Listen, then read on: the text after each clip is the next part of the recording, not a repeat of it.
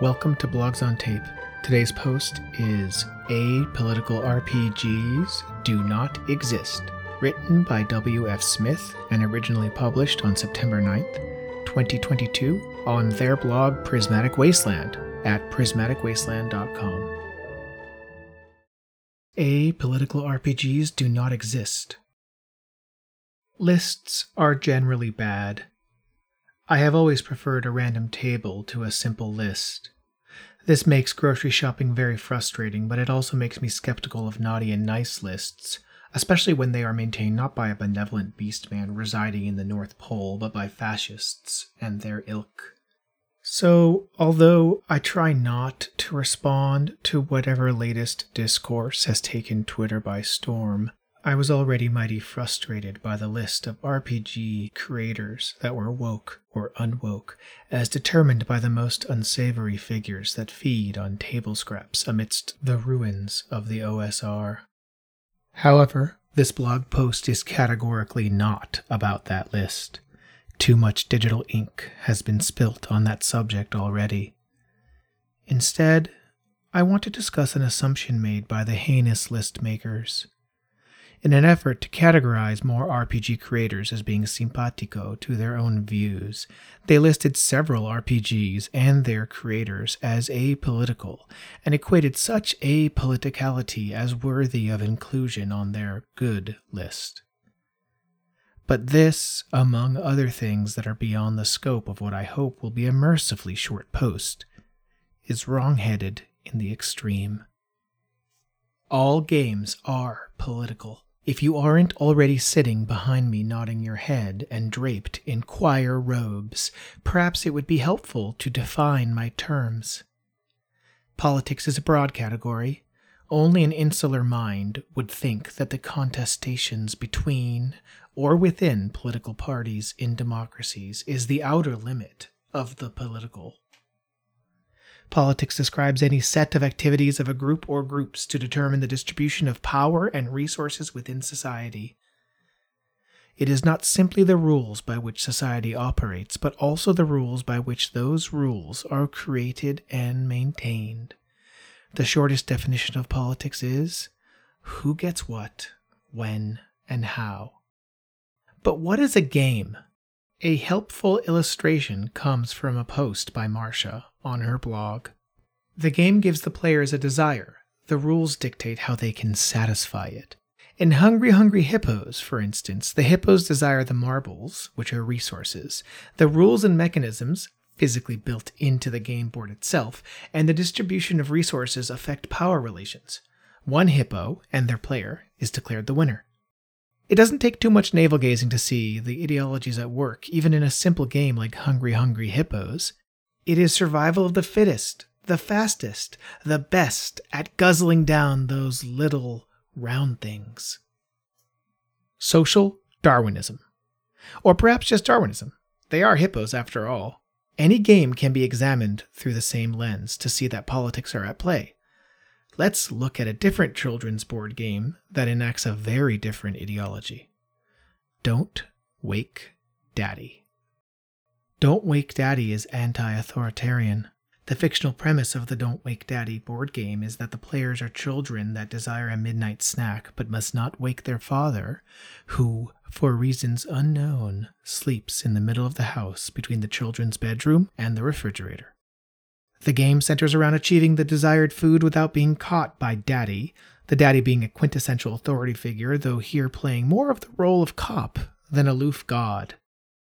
Again, rules, e.g., to determine whether stepping on roller skates or overturning a bowl of fruit is sufficient to wake the father, structure the division of resources between the players, who gets food first, and, unlike Hungry Hungry Hippos, we see a power dichotomy in the fiction. The daddy clearly controls the flow of food and enforces where the children must be and when, in bed, at night. But the game is about subverting this relationship of power. The players don't respect the existing power structure and attempt to get the resources for themselves. While this isn't an all-out violent coup against the daddy, unlike Hop on Pop by Dr. Seuss, the game at least has an important message for the legitimacy of existing power structures. And don't make me remind you that this is Don't Wake Daddy we are talking about. Surely the RPGs you play are more complicated than that. Don't Wake Daddy itself recreates a common fantasy trope, the adventurers plundering treasure from a dragon's hoard while trying not to wake the monster and incur its fiery wrath. But in TTRPGs, the situation is rarely so simple. The dragon has a type of power, a literal one, in relation to the player characters. But there are likely other powers at play. Factions in the dungeon that may be aligned with or against the dragon, a kingdom outside the dungeon that wields political power in the most literal sense. Players tend to start a campaign in a state of powerlessness, but rarely end that way, unless they wake the dragon. I have had multiple campaigns where players have obtained political power by inspiring an uprising and installed their own government, one of which failed horrendously. Revolution is tough. But even simpler, more classic styles of play reveal the indelible mark of the political. At certain levels, characters gain strongholds and followers. What is this if not the accumulation of power and resources and channeling that power into obtaining still more power? All of this is as typical in a game like Dungeons and Dragons as devouring marbles is in a game of Hungry Hippos. So you still want to make an apolitical game, huh? Well, first you should ask yourself why. Who are you so afraid of offending by wearing your politics on your sleeve? Do you not want to turn off fascists from buying your games? Well, then watch out, because it sounds like you are designing a game for fascists. Or are you a fascist but want your games to fly under the radar and appeal to normies? If this describes you, stop reading my blog and never come back. But if your motives are truly pure, here is how to make an apolitical RPG. Step 1. You can't. Step 2. Hope that helps. But if all games are inherently political, are games with problematic themes bad to play?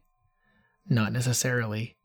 D&D and its lineage is caked at racist and colonial tropes, but scrubbing it from the game is no great decolonial project. Frankly, there is nothing I could say on this subject that is not better said by Zedek Su, author of 1,000 Islands and so much more. If somehow you are reading this blog and aren't already familiar with Zedek's work, I highly recommend this deep dive from V. Huntsman. Zedek spake forth on Twitter. I am only reproducing a portion, but the whole thread is worth a read and a reread. For those who want to continue using the language of D&D, going forth into the wild hinterland as if this weren't somebody's homeland, to seek treasure as if this didn't belong to anybody, and slay monsters. Monsters to whom? Yeah, problematic stuff here. And definitely these aspects should make more people uncomfortable. But it's an error to decolonize D&D by scrubbing such content from the game. That feels like erasure, like an unwillingness to face history, context, like a way to appease one's own settler guilt. Remember, if you, white or person of color, live in the West or in an Asian urban center, say, you are already complicit in colonialist, capitalist, they are inextricably linked, behavior. Removing such stuff from RPGs might let you feel better, but won't change what you are. I think it more truthful and more useful to not avert one's eyes from D&D's colonialism. The fact that going forth into the hinterland to seek treasure and slay monsters is a thing, and fucking fun, tells us valuable things about the shape and psychology of colonialism. Zedek Su.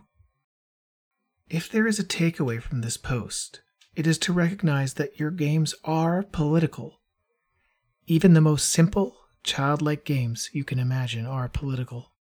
But armed with that knowledge, you needn't necessarily scrub your games from any content that is politically squicky. Instead, play games intentionally. Sit with your discomfort. I don't have any easy answers for you.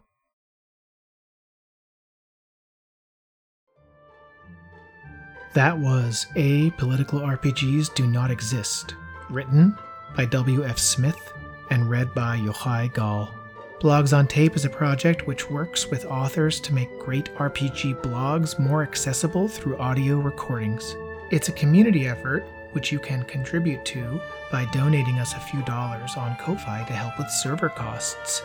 You can find the link on the Blogs on Tape website, blogsontape.paperspencils.com, or by going directly to ko-fi.com/blogsoontape. And whether or not you're able to contribute this way, thank you for listening.